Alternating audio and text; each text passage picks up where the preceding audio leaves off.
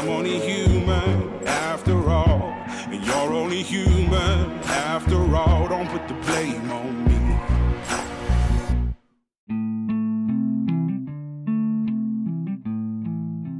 Welcome to First Formation, a spiritual exercise for high church lowlifes looking to get the fuck up and pray. Join us every weekday morning to hear the good news through grunts and with grunts, in the unity of the Holy Spirit as one church forever and ever. Fall in.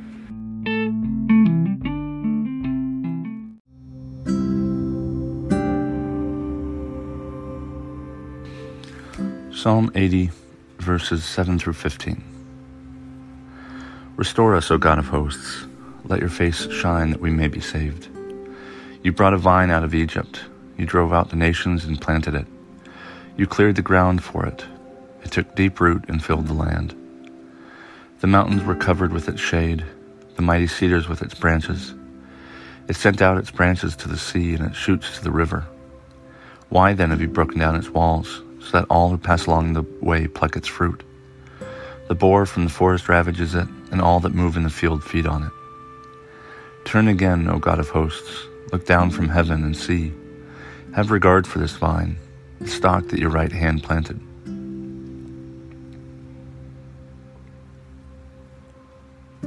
Jeremiah chapter 2, verses 14 through 22. Is Israel a slave? Is he a homeborn servant? Why then has he become plunder? The lions have roared against him. They have roared loudly. They have made his land a waste. His cities are in ruins without inhabitant. However, the people of Memphis and Tahpanhes have broken the crown of your head. Have you not brought this upon yourself by forsaking the Lord your God while he led you in the way? What then do you gain by going to Egypt to drink the waters of the Nile? Or what do you gain by going to Assyria to drink the waters of the Euphrates? Your wickedness will punish you, and your apostasies will convict you. Know and see that it is evil and bitter for you to forsake the Lord your God. The fear of me is not in you, says the Lord God of hosts. For long ago you broke your yoke and burst your bonds, and you said, I will not serve. On every high hill and under every high green tree you sprawled and played the whore. Yet I planted you as a choice vine, from the purest stock. How then did you turn degenerate and become a wild vine? Though you wash yourself with lye and use much soap, the stain of your guilt is still before me, says the Lord God. Colossians chapter 2, verses 16 through 23. Therefore, do not let anyone condemn you in matters of food and drink, or of observing festivals, new moons, or Sabbaths. These are only a shadow of what is to come, but the substance belongs to Christ.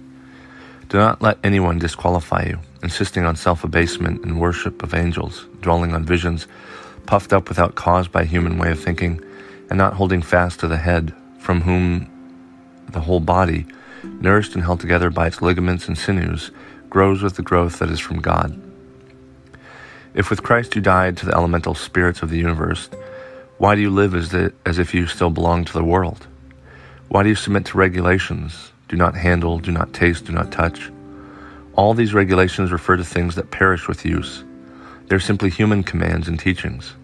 These have indeed an appearance of wisdom in promoting self-imposed piety, humility, and severe treatment of the body, but they are of no value in checking self-indulgence.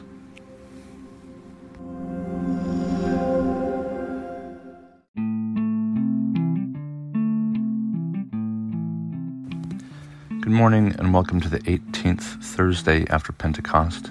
This is Brother Logan Isaac broadcasting from Iamsville, Maryland. Our readings come to us from Psalm 80, Jeremiah 2, and Colossians 2. I did a talk on Jeremiah some time ago, and I think it was Jeremiah. So what stood out to me this morning was in Jeremiah the verse 20. For long ago you broke your yoke and burst your bonds, and you said, I will not serve. And on every high heel you played the whore, blah, blah, blah.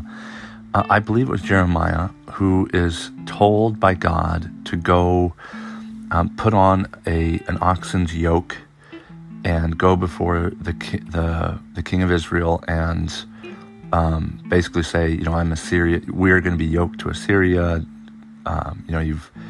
Don't don't defend yourself against Assyria. They're coming, and you'll be made there like their own oxen or beast of burden.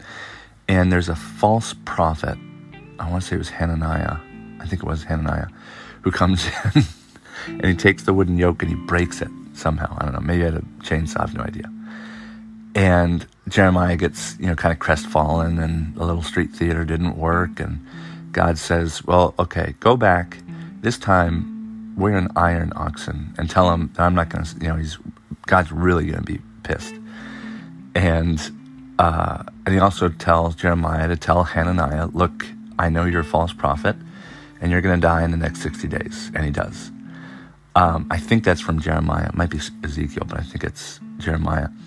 And that's what caught my eye, because he's referring to something that's happened before, and bringing in this moment that would have been, talked about in gossip, because he went before the king's court, and everybody would have, there weren't reporters at the time, but there was, the grapevine, the gossip mill, and he was probably embarrassed. And so Jeremiah, it doesn't say that this is God telling Jeremiah, look, these are the words I'm giving you for Israel. It may very well be that Jeremiah is just saying it, in which case I think it's just interesting. And in that section, it's really about Hananiah, because God sent Jeremiah to do this thing. And then this douchebag, false prophet, comes by and messes up the street theater and wins a couple of brownie points. But then he gets this more severe punishment when Jeremiah comes back with an iron yoke and tells him, yeah, fuck you, buddy, you're going to die. I don't know why I think that's funny. I just have a dark sense of humor. But that brings us to the Colossians reading, which is about false teachers and false gods.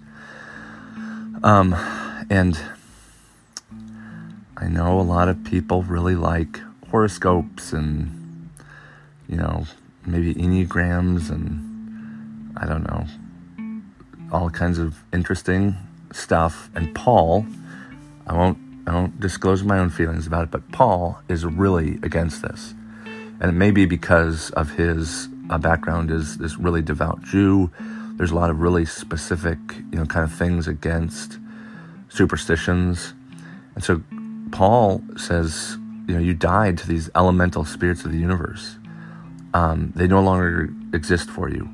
Why do you live as though they do? And when he talks about regulations, I don't know, he's talking about the food regulations, and he's upset, especially when Jewish Christians, essentially early Christians who came through Judaism as opposed to Roman society and stuff, he doesn't particularly want people to adhere to Jewish customs, and that might be a Paul thing. And I to me, this piggybacks on the false prophet stuff, because he insists that these regulations, which have formed a pretty strong basis for Jewish identity for maybe 1,000 years at that point, he calls them human commands and teachings, which is shocking, given that they are clearly God-given. But he takes this really hard line against some of these regulations, as he calls them, or customs and rituals. And he says they only have an appearance of wisdom, but in fact, they don't really check self-indulgence. And Paul is saying this because, like many Jews converted to Christianity, they believed, or they saw Christ's appearance as essentially a judgment on Israel.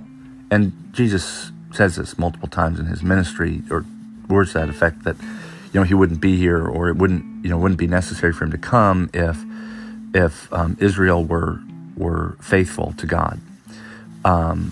And he likens Jewish customs, which he would have been steeped in and formed by, he likens them to nothing more than, false teachings. And, it's no better than these Roman or Hellenistic rituals. They're just human commands.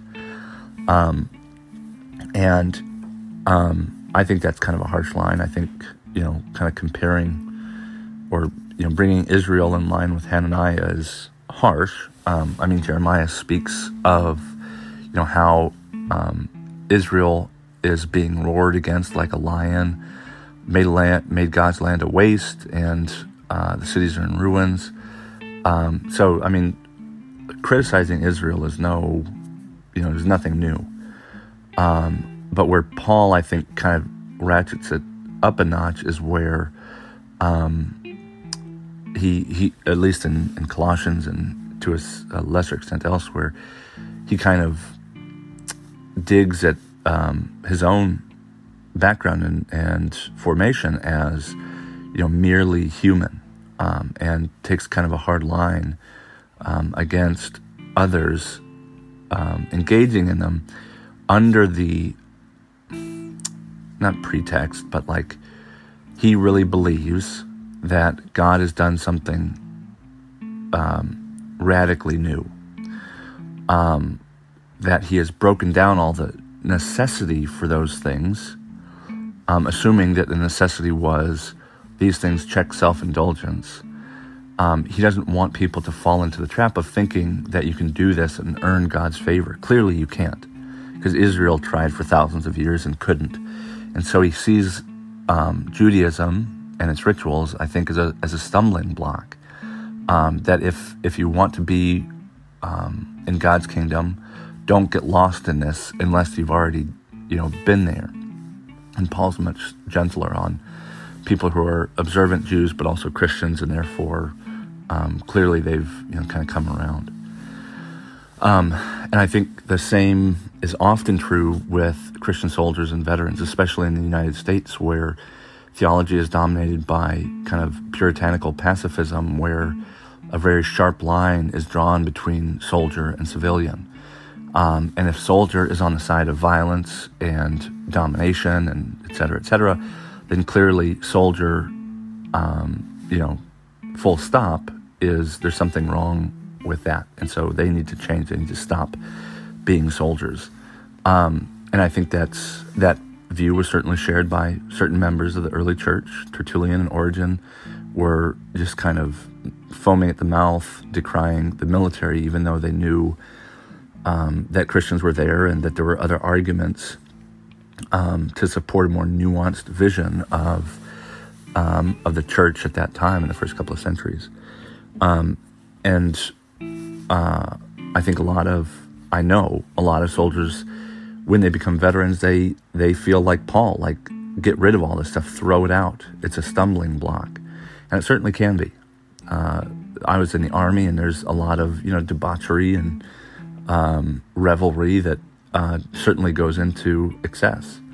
I don't agree that it's all inherently bad. I don't agree that the military itself is the problem. And I don't know that that's what Paul really believes. In certain places in his letters, he can be pretty harsh against Judaism. I don't know that he really throws the baby out with the bathwater. Maybe some might argue that he does. But that is definitely something I experience in talking with other veterans who want to think more deeply about what it means to serve or to have served in the military, but be a member of a church that largely views that in these polarizing caricatures. And so it can be a stumbling block. And there's a lot of military tradition that have the appearance of wisdom, of promoting humility and severe treatment of the body, and yet they fail to check self-indulgence. I mean, that could easily be said about the military. But I don't think that's license or permission to say that it's all bad. I don't know that Paul really would. He speaks very harshly about Judaism in places, but I don't think he'd ever say, get rid of it. That's later Christians would do that, like Marcion. But I sense in that same instinct that Paul shows, I sense that in other soldiers and veterans who, maybe had a moderate or a poor experience of the military and kind of swing the pendulum to pacifism, and they feel much more shame and guilt about their military service than I think they should. And so I encourage my listeners to be on guard against easy arguments that kind of don't get into the nitty-gritty of what the shades of gray really are in our lives and in our vocation.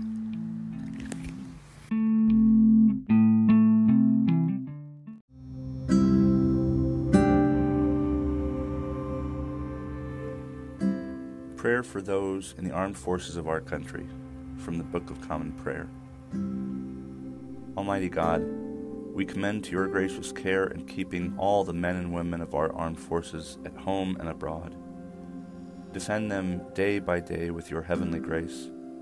Strengthen them in their trials and temptations. Give them courage to face the perils which beset them, and grant them a sense of your abiding presence wherever they may be. Through Jesus Christ our Lord. Amen.